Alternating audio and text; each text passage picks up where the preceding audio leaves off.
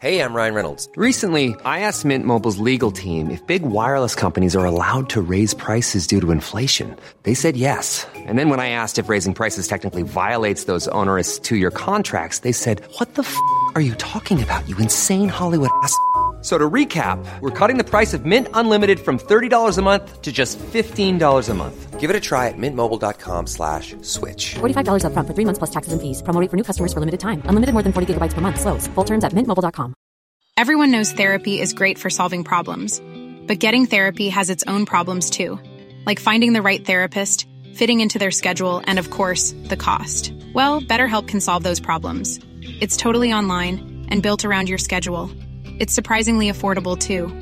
Connect with a credentialed therapist by phone, video, or online chat, all from the comfort of your home. Visit BetterHelp.com to learn more and save 10% on your first month. That's BetterHelp, H-E-L-P.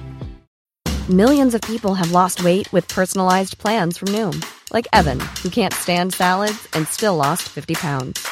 Salads generally for most people are the easy button, right? For me, that wasn't an option. I never really was a salad guy. That's just not who I am. But Noom worked for me. Get your personalized plan today at Noom.com. Real Noom user compensated to provide their story. In 4 weeks, the typical Noom user can expect to lose 1 to 2 pounds per week. Individual results may vary.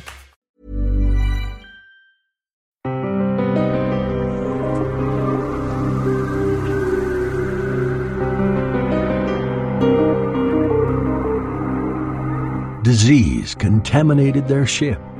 Any moment, one of them might become infected and spray lethal sparks to the others.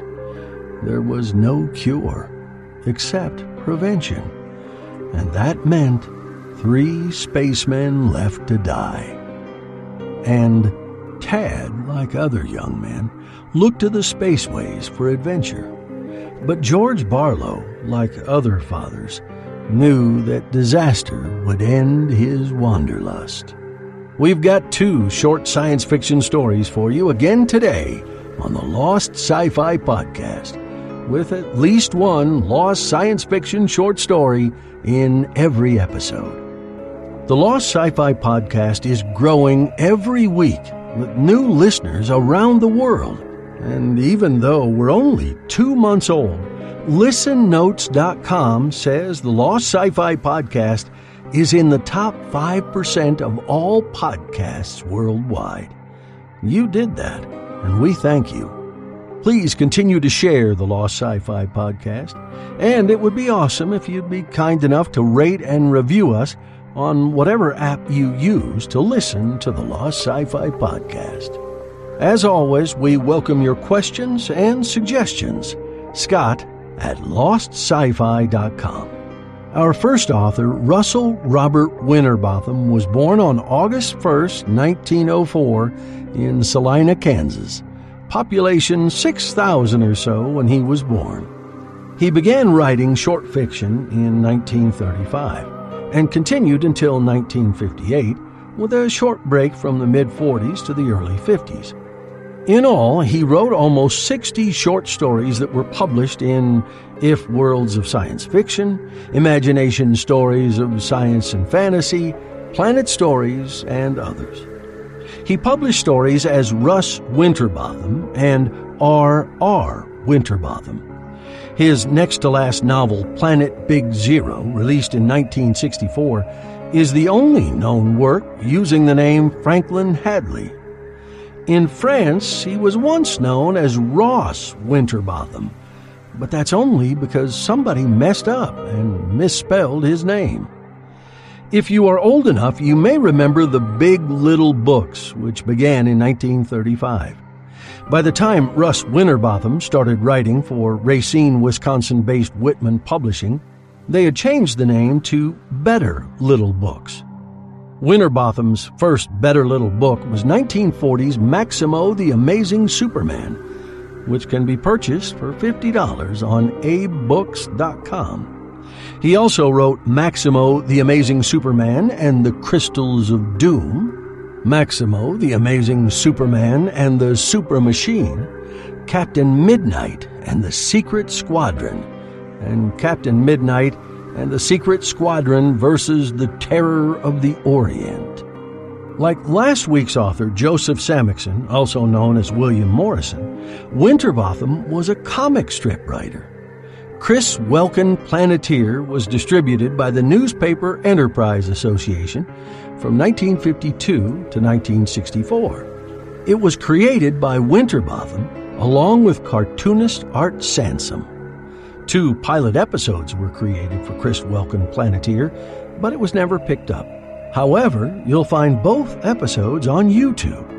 Quite the career. From Imagination Stories of Science and Fantasy in September 1954, 3 Spacemen Left to Die by Russ Winterbotham.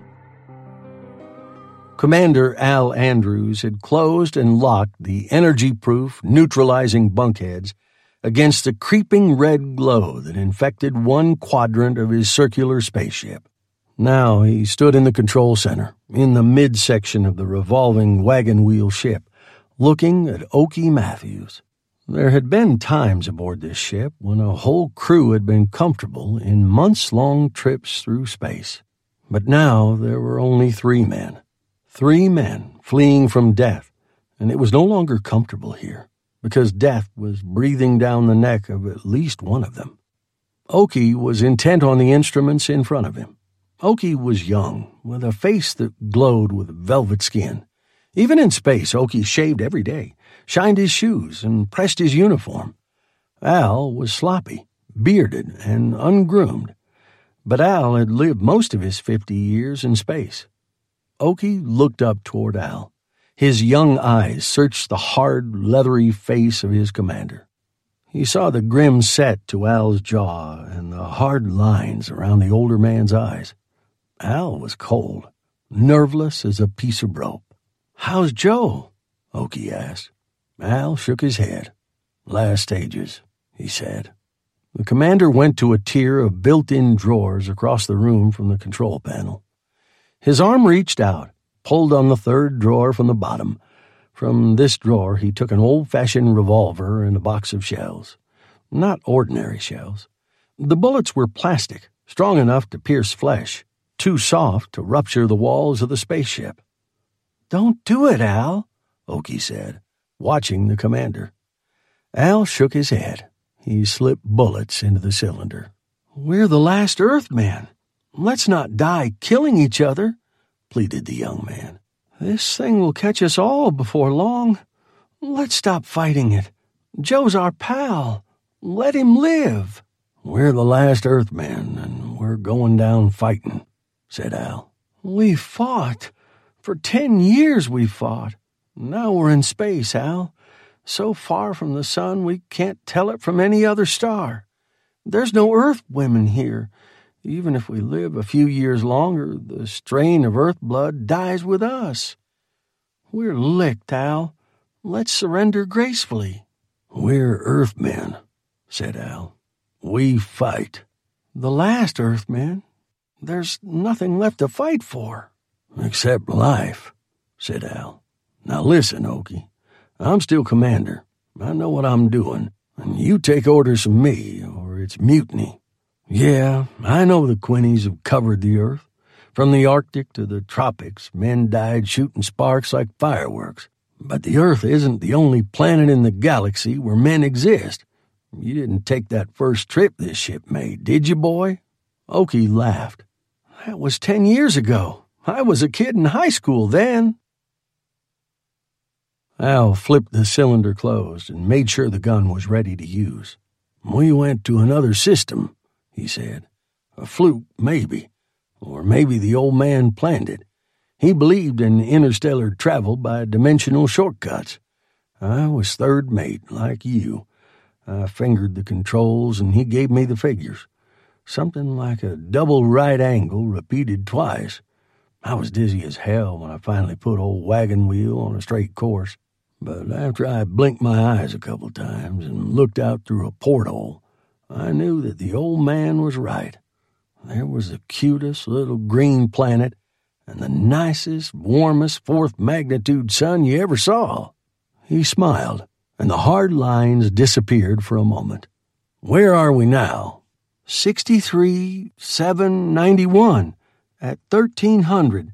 I can work it down to 12 decimals, sir, if you want. Never mind. Just watch the instruments. The chronometer lines will tell you when. Al stuffed the revolver under his belt in the front of his trousers. We're going back to that planet, Okie. A pretty little place, soft and warm as a tropical isle. And there were nice-looking people there, human beings like us. Al closed his eyes. Such women, nice round shoulders, soft brown eyes you could spend a lifetime looking into. There was one. Al paused while his fingers seemed to caress the butt of the pistol. She called herself something like Dwea. I taught her to speak English a little. The commander shrugged his shoulders. Maybe you'll find a girl there, Okie. Maybe I'll see mine again. That was 10 years ago. He chuckled. She's probably got a husband and 6 kids now. Al took a step toward the doorway marked C, one of 4, each leading to a quadrant of the wagon wheel. Please, sir, said Okie. Don't. Al pulled open the door.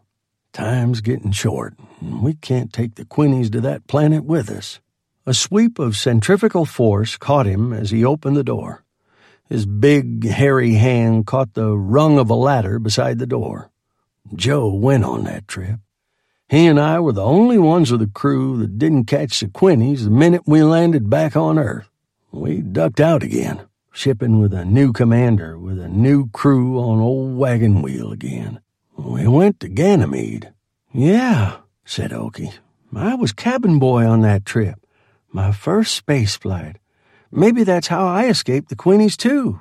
Okie glanced at the chronometer. We've still got 55 minutes. Why don't you wait 20 minutes or so? Al heaved a sigh and swung onto the ladder, letting himself down, which was outward, toward the rim of the wheel. I might have trouble, he said. Al put his hands against the bulkhead door. It was cool enough. The death glow wasn't seeping into the ship. The glow itself wasn't the contagious part. It was the sparks that shot from men's bodies. The early stages of the disease were the dangerous ones. For then the sparks were often too small to be seen. In the latter stages, a man suffering from Quinnies gave off his own warning and could be avoided.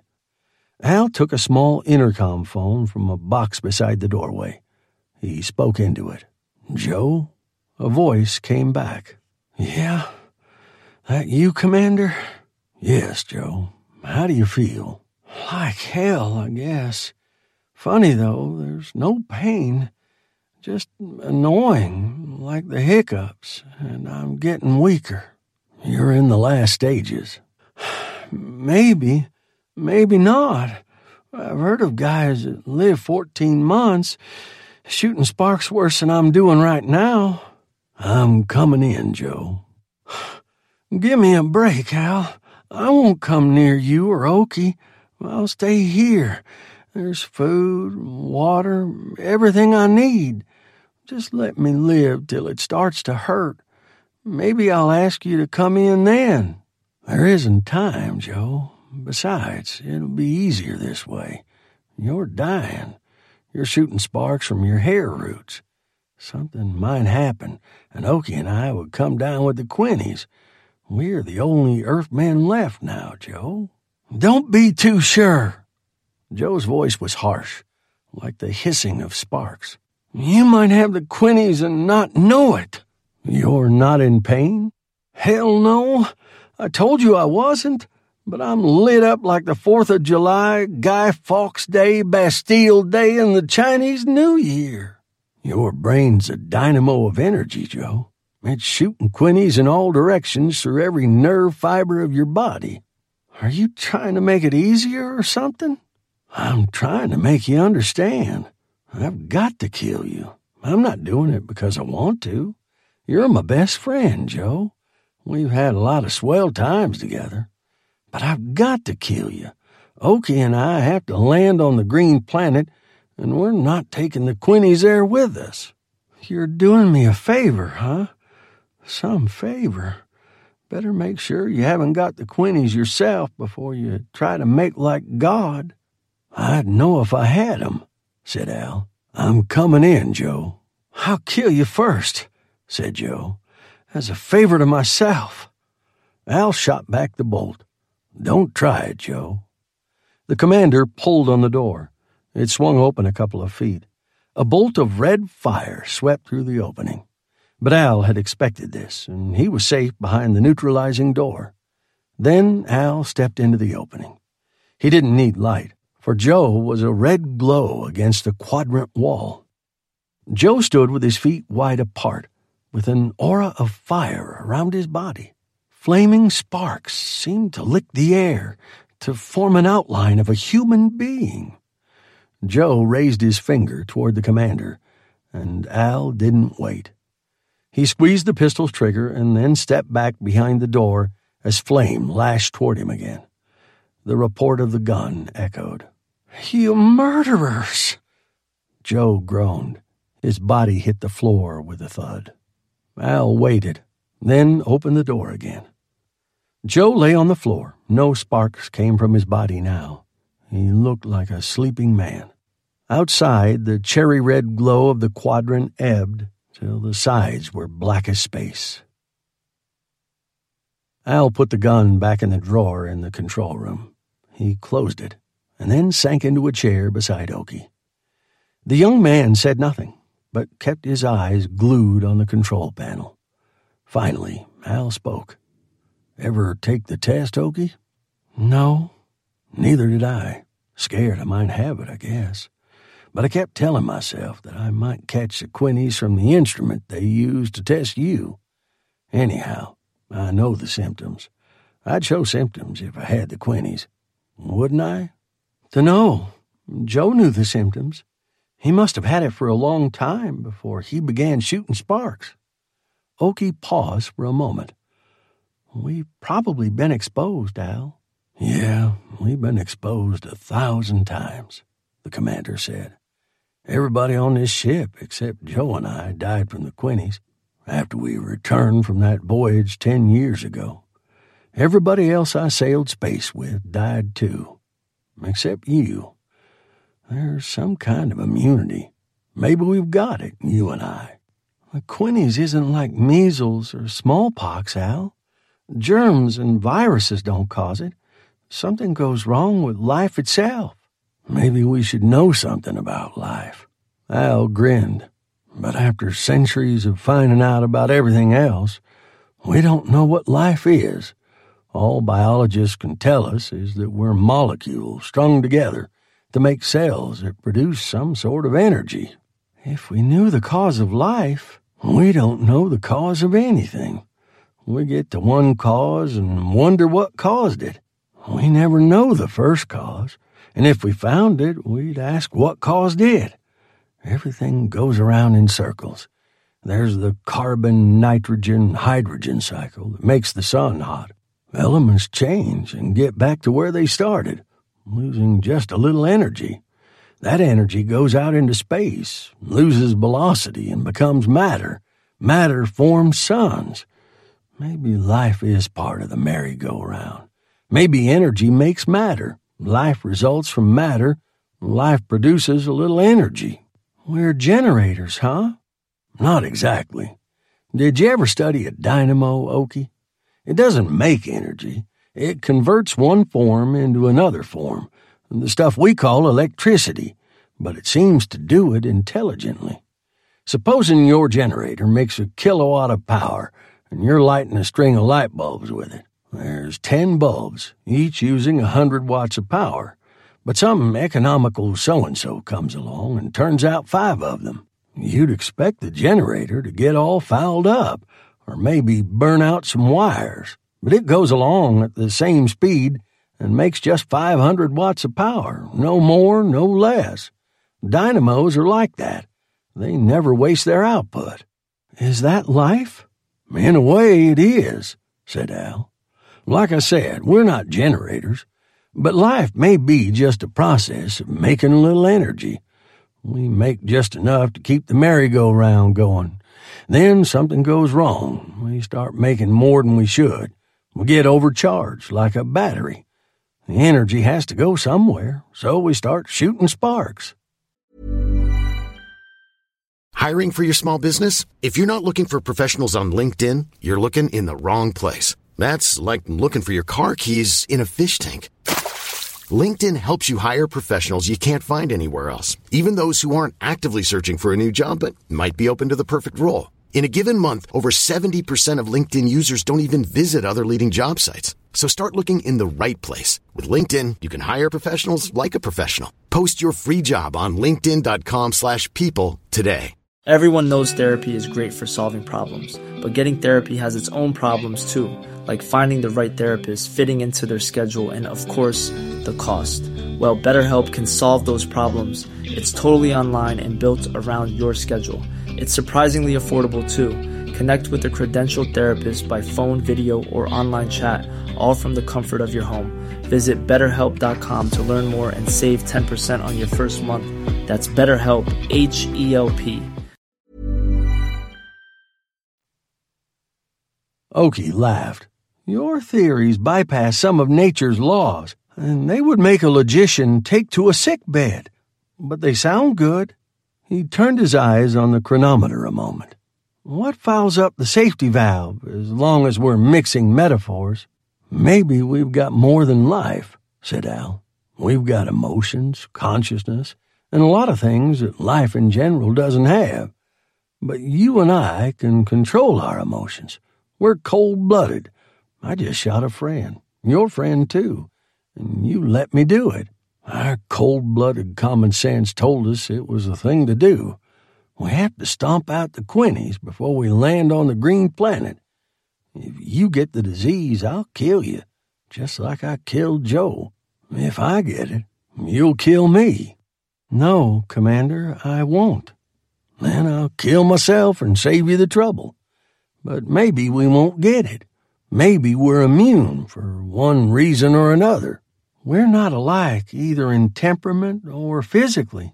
I'm young, Al. You're older. You're a hell of a lot colder-blooded than I am. Hell, I've got emotions. I couldn't do what you did. Organically, we're different, too. My cells may be the same, but they're conditioned differently. I'm allergic to certain kinds of cheese. So are lots of people. I could establish an allergy to the same things you can't take. That shows our chemistry is the same. Okie glanced at the instruments again. Better take over, sir. There's only 4 minutes left. Al strapped himself into his seat. Okie already had adjusted his harness, and now the two men adjusted their bodies to fit the contours of the chairs that would lessen the punishment of sudden acceleration. The commander gripped the lever that would kick atomic fuel into the rocket chambers. 1 minute, said Okie. Al injected the fuel and then placed his finger over the firing button. 30 seconds. 20. 10. 5. 4. 3. 2. Both men tensed. 1. 0. Their bodies strained as the ship lurched. Okie counted the seconds with his hand, for he could not talk now. Al squeezed the control button again. This was repeated again and again. Then Al cut the rockets. The pressure on their bodies eased. Both men relaxed. Al unstrapped himself and swung his legs to the floor. He walked toward the porthole. He had to walk carefully, for the centrifugal pitch made the feet like balancing on a turntable. He reached up and adjusted the flaps. Into the room streamed warm sunlight. A glowing orb swung into view as the ship turned on its axis. A moment later they saw another disk, a bright green disk, a planet hanging in space. "We're there," whispered Okie. Al said nothing. His eyes were not on the planet, but on his hand, raised a fraction of an inch from the flap control on the metal wall of the ship. Writhing like a snake from his fingertips to the wall was a tiny red spark. Okie turned his eyes from the porthole to the silent commander. He saw the ribbon of flame. His body grew tense. Slowly his hands fingered the buckles on the straps of his G-harness. He unfastened them and sprang to his feet. Al didn't try to stop him as Okie swung across the turntable room toward the tier of drawers. "Make it quick, Okie," said Al. Okie opened the drawer, took out the gun, and thrust it into his pocket. "Shoot me, Okie. You've got to. We can't take the Quinnies to that planet." "I won't. It's mutiny. Give me the gun. I'll kill myself." "There's no such thing as mutiny anymore, Al. We're just two men in space, the last Earthmen alive. The problem will solve itself." "Okie, we're not going to land on the planet alive. Be yourself. We've made a good fight. We lost. Let's die with a solid piece of ground under our legs. What if we do infect a planet with a plague? There's 1,000 planets just like it in the universe. Every man on them will die. If not today, then in a few years from now. What difference does it make? Why should we try to keep the merry-go-round going?" "Because there's a reason. We don't know what it is. But we've got to live, and we've got to die. But we've got to preserve life every second we can." "Is that why you want me to kill you? To preserve life?" "One life doesn't matter." Al pointed to the porthole. "It's a whole world of living human beings. People like us. We don't owe them anything."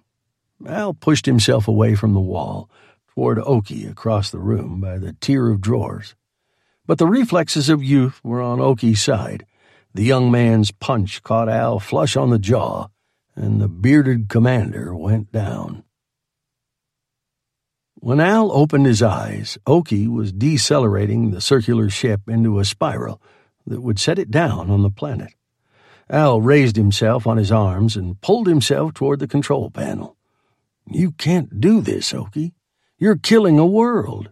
"What's that world to us?" Al looked at the metal floor plates under his body. The cherry glow was flooding from his body into the plates. Al was gone farther than he thought.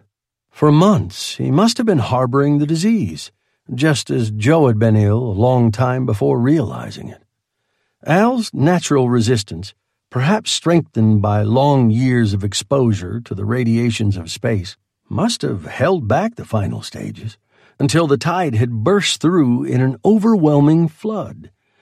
Even when Al killed Joe, Al was near the last stages himself. Al remembered Joe's last bid for survival. Joe was much like Okie. Joe had hated to die. He wanted to live, to have soil under his feet again. But the disease had to be wiped out. And Joe had fought with his last weapon, the energy ebbing from his body. The energy. Grim lines appeared deep around Al's eyes. He raised his hand from the floor. His brain throbbed. Yes, his brain was a battery of energy now. The energy of life. And the purpose of life was to preserve life. A single second, or 1,000 million years. Not one life, but the race. That was the aim of life. "Okie?" Al's voice hissed. Okie turned from the instrument panel. His eyes focused on the cherry-red floor with Al in the center of the glow. Sparks came from Al's mouth as he spoke again. "Before I shot Joe, I tried to make him understand. I had to kill him, and I've got to kill you whether you've got the disease or not. It's the way with things. Our individual lives don't mean a plugged nickel, but a whole race does. We can't take the Quinnies to the green planet." "I told you, they're not people like us," said Okie. "They just look like us. Some fish look like snakes.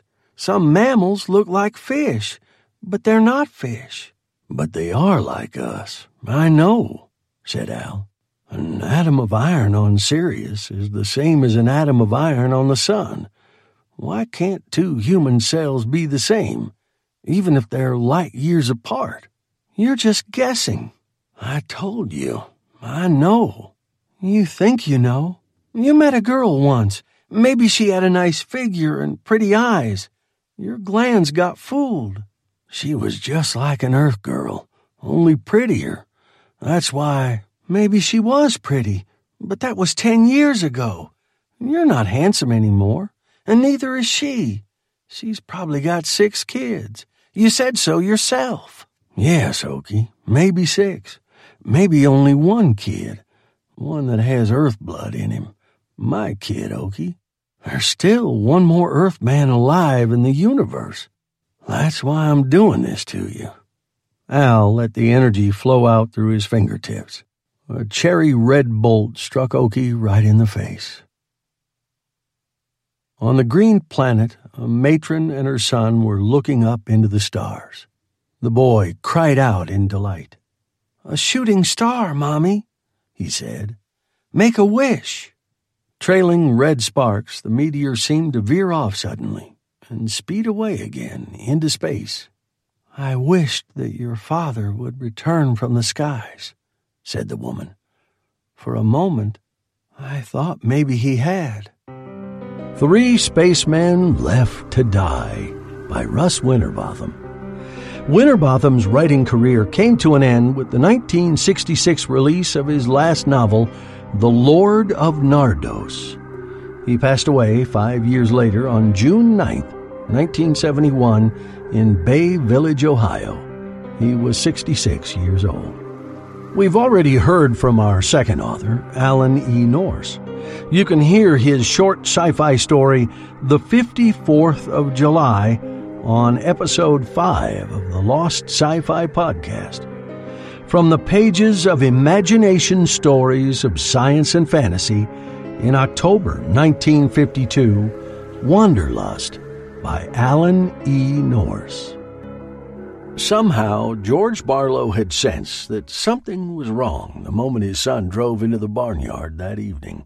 He had been waiting impatiently for Tad's return all afternoon.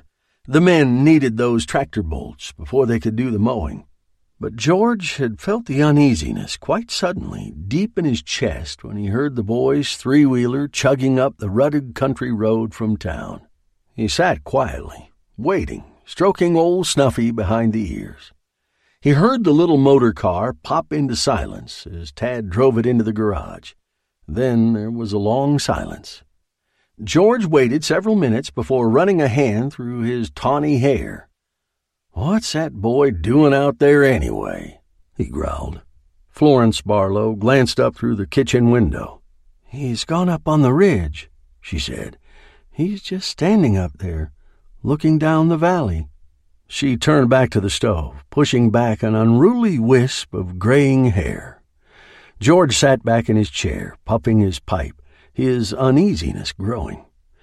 Tad was usually back from town hours earlier. The oats had to be cut this week. The shipment of Venusian taro was due from the next rocket, and they had to have a field free for it. But still, he knew it was more than the tractor bolts that bothered him.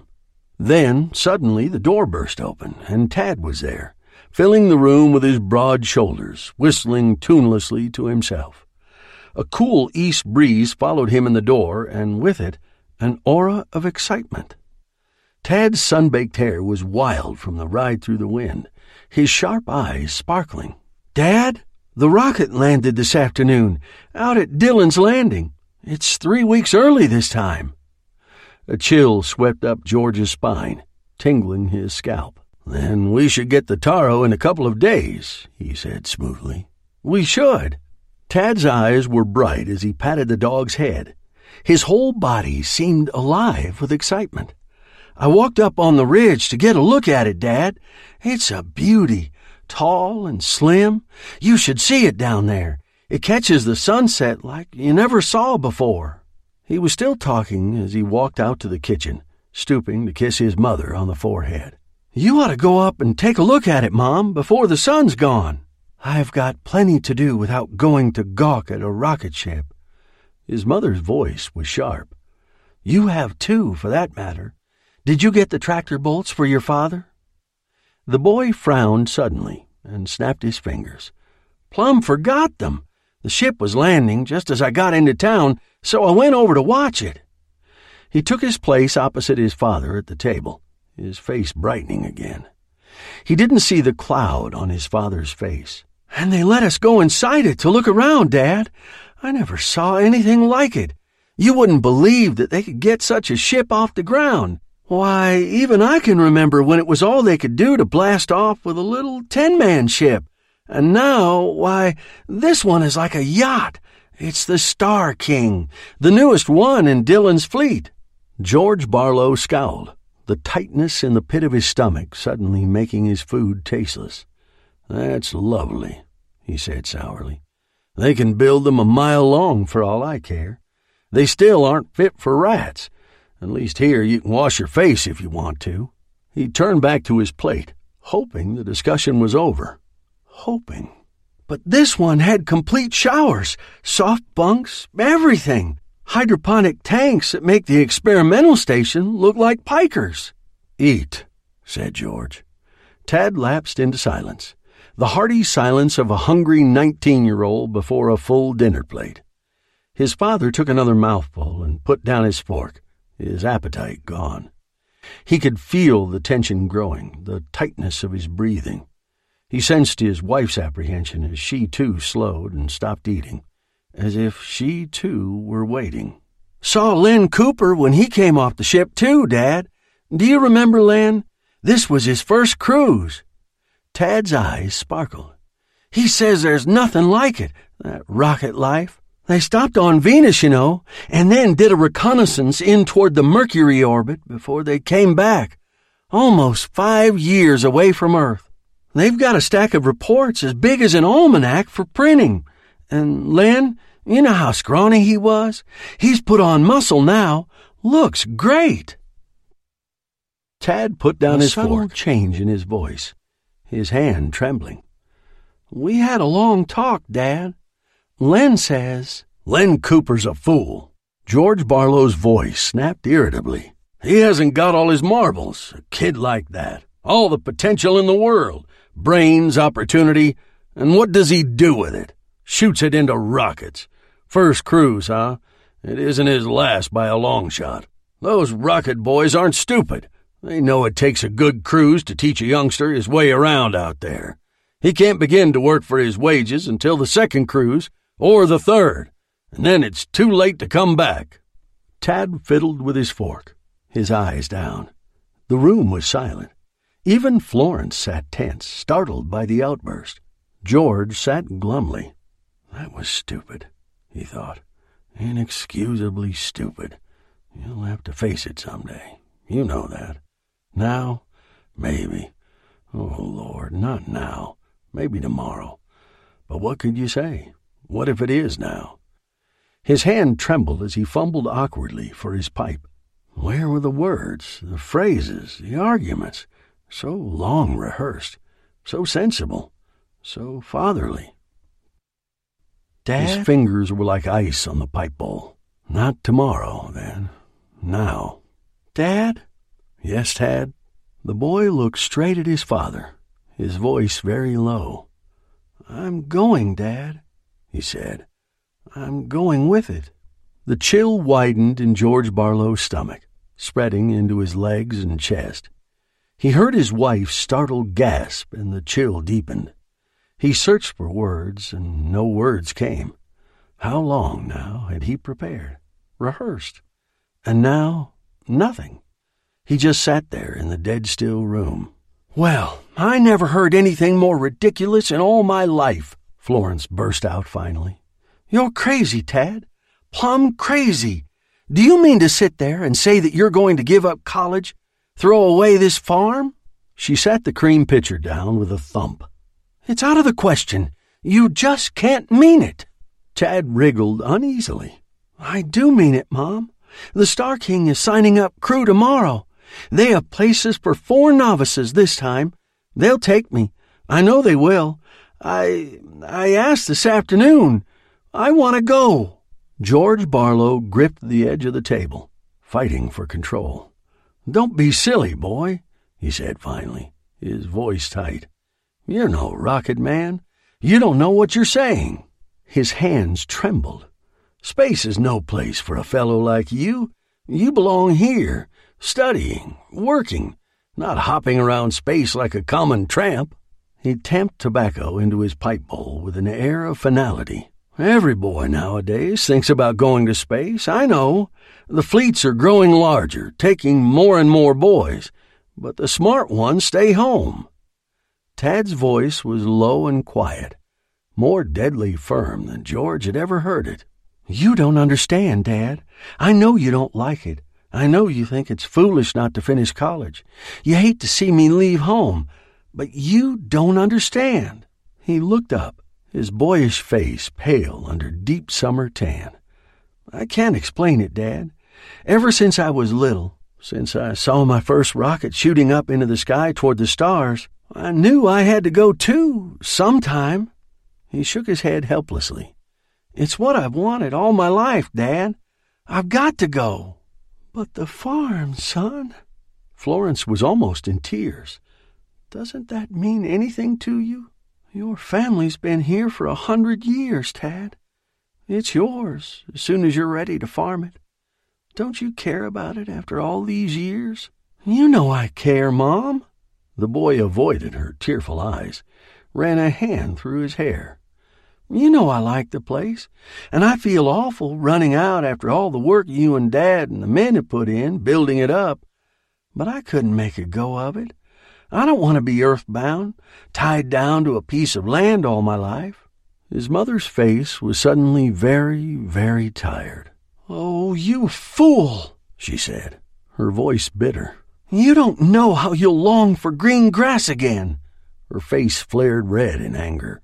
"You've barely started to shave, and you want to go to space. Well, it's nonsense. You can't do it. That's final. Tell him, George. Tell him why he can't go. Tell him why." "Florence."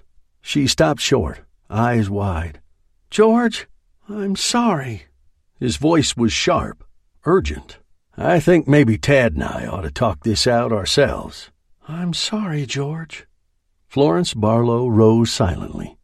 She began clearing the table, her eyes brimming. Tad's face was troubled. "I wish you wouldn't make a fuss, Dad. I suppose it's a surprise to you both." George smiled sourly. "Hardly. We've been around a while, Tad. We saw Len Cooper go, and a half-dozen like him. We knew you'd get the bug sooner or later. But you've got to understand why we can't allow it." The room was silent, except for the faint rustling of the breeze through the curtains. "You don't know what you're walking into, Tad. None of you boys really know. You only see one side of the picture, the excitement and adventure. I know it's a thrilling picture, but the thrill wears off, and then you have the long, dull days of waiting, sitting, always waiting, with nothing to see but the bulkhead and a dozen men cramped into impossible tight quarters without any room to move around. You don't know how you get to hate those men, how you'd wish you could be alone for just a little while, how you'd long for privacy. And you don't realize the danger, not the exciting, bravado kind of danger that you read about, but the live, horrible danger of depending for your life on a little sliver of metal. So many things can go wrong, and any one of them means you're through. Not a brave death, son, nor a heroic death, just a very lonely death where you freeze and starve and feel the life choke out of you. There are so many ways to die in space, such horrible ways, so easily, and there isn't any reward worth the risk. It's all risk, and you have nothing for it. A few days of glory when you're back home, and then you're off again. Once you go, you're gone. You'll never come back. Only the lucky ones come back. You'll be in space till it kills you." "But the colonies, Dad, Mars Mountain, Players Folly, Ironstone, they're all going concerns. They need men, lots of men, with ideas, men who aren't afraid of work." "The colonies!" George Barlow's voice rose angrily, his control wearing thin. "Why the colonies? What glory can you see in working a lifetime to squeeze a living out of Mars rock? Scraping and fighting, squeezing every last drop of water, every possible inch of topsoil to dig up enough to keep barely alive, and then dying 30 years before your time. What can you see in that? Or Venus, where you sweat and waste away until the fungus gets into your lungs and blood, and you finally just go to sleep forever. You're crazy, Tad. You can't do it. Tad shuffled his feet, his eyes downcast. I knew you wouldn't understand. I can't explain it, Dad. I don't know the words, but I've got to go, even if you don't. George's face flushed in exasperation. Now look, just listen a minute. I understand perfectly. You don't understand! The boy's eyes blazed in sudden anger. His voice was bitter. How could you understand? You've been nothing but a slogging dirt farmer all your life. How could you understand why I'd want to go to the stars? What do you know about Mars or Venus? You've never been there. George Barlow sat stiff, as though he had been struck. The room was tense, and he heard the boy breathing across the room. "Then you give me no choice," he said finally, his voice suddenly tired and barely audible. "I'm your father. I forbid you to go." There was a long, silent moment. Then, "I'm sorry, Dad. I'm going anyway."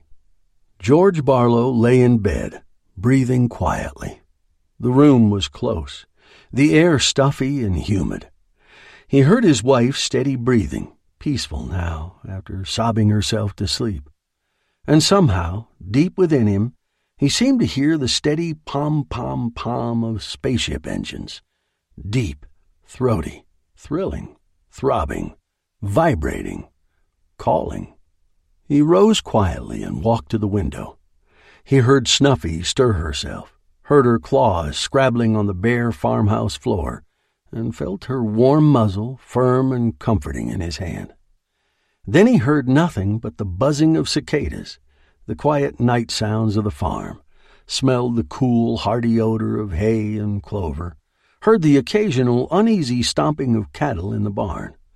And still, deep in his mind, he heard older sounds, more familiar sounds, sounds tinged with fear, horror, hate, desperation. He shook his head, trying to forget. But there was excitement there, too, that intangible, overpowering thrill of the Wanderlust. Memories flooded back into his mind, memories he had thought long ago blotted out and forgotten. The rich thrill of excitement as the last seconds crowded in close, with the strap cutting a deep welt across his chest, the muffled roar, the powerful sledgehammer blow, driving his stomach and legs down like lead, then easing gently into no pressure, then less than no pressure. The exhilarating, wonder-filled vision of the earth rushing away, dwindling into a mottled patchwork, still dwindling. Oh, he understood all right. He knew what tugged at his son's heels. He knew the consuming thrill, the insatiable hunger to reach higher and higher, to seek out unknown places.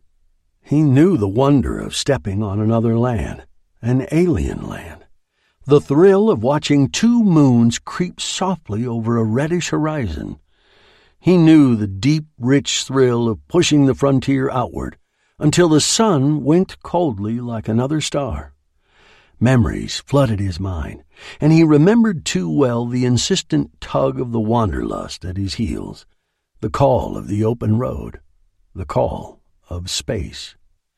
And he knew that, try as he would, no earthbound answer would ever drive it away. Yes, he understood. But deep in his heart he felt the coldness, the pain and agony, the sense of bitter loss. He was one of the lucky. He had come back. Tad would never come back. The odds were too great. There were too few of the lucky. And it was better not to be one of the lucky. Better to die out there, forgotten, unmourned. Maybe he should have told the boy while he was young, tried to teach him, to make him understand. Perhaps he'd been wrong to conceal it all these years, to lie to Tad, to make Florence conceal too.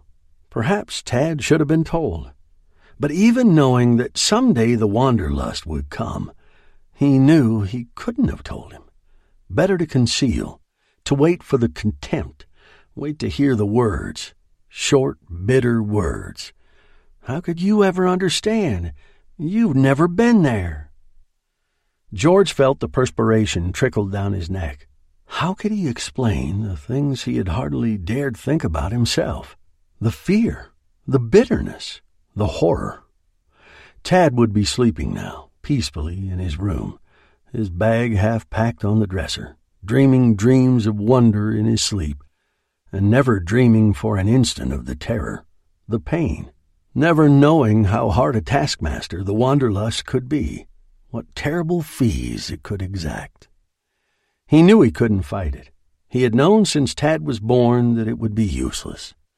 For the young saw only what they wanted to see, and suddenly George was fumbling in his dresser drawer, frantically searching for the small oblong box, rushing before he changed his mind.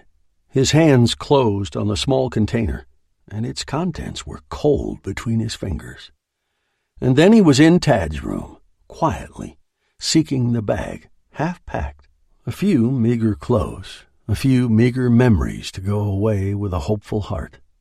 He fumbled in the bag, and suddenly the memories closed in on George Barlow. And he was living again the horrible moments, the rumbling, jolting thunder in the bowels of the ship, the frantic scrambling down the dark passageways, the men, fear-crazed and tumbling over each other in free-fall, the gleaming white-hot of the atomic fires gone wild, the screams of agony, the crashing, fiery groping through oven-like chambers, the twisting, wrenching of controls, fighting to stay alive, fighting in blazing agony, fire burning to the bottom of his soul. The little metal disc slipped into the boy's bag, down between a pair of pants and a book. A thin metal disc of pure gold, a simple symbol with simple words.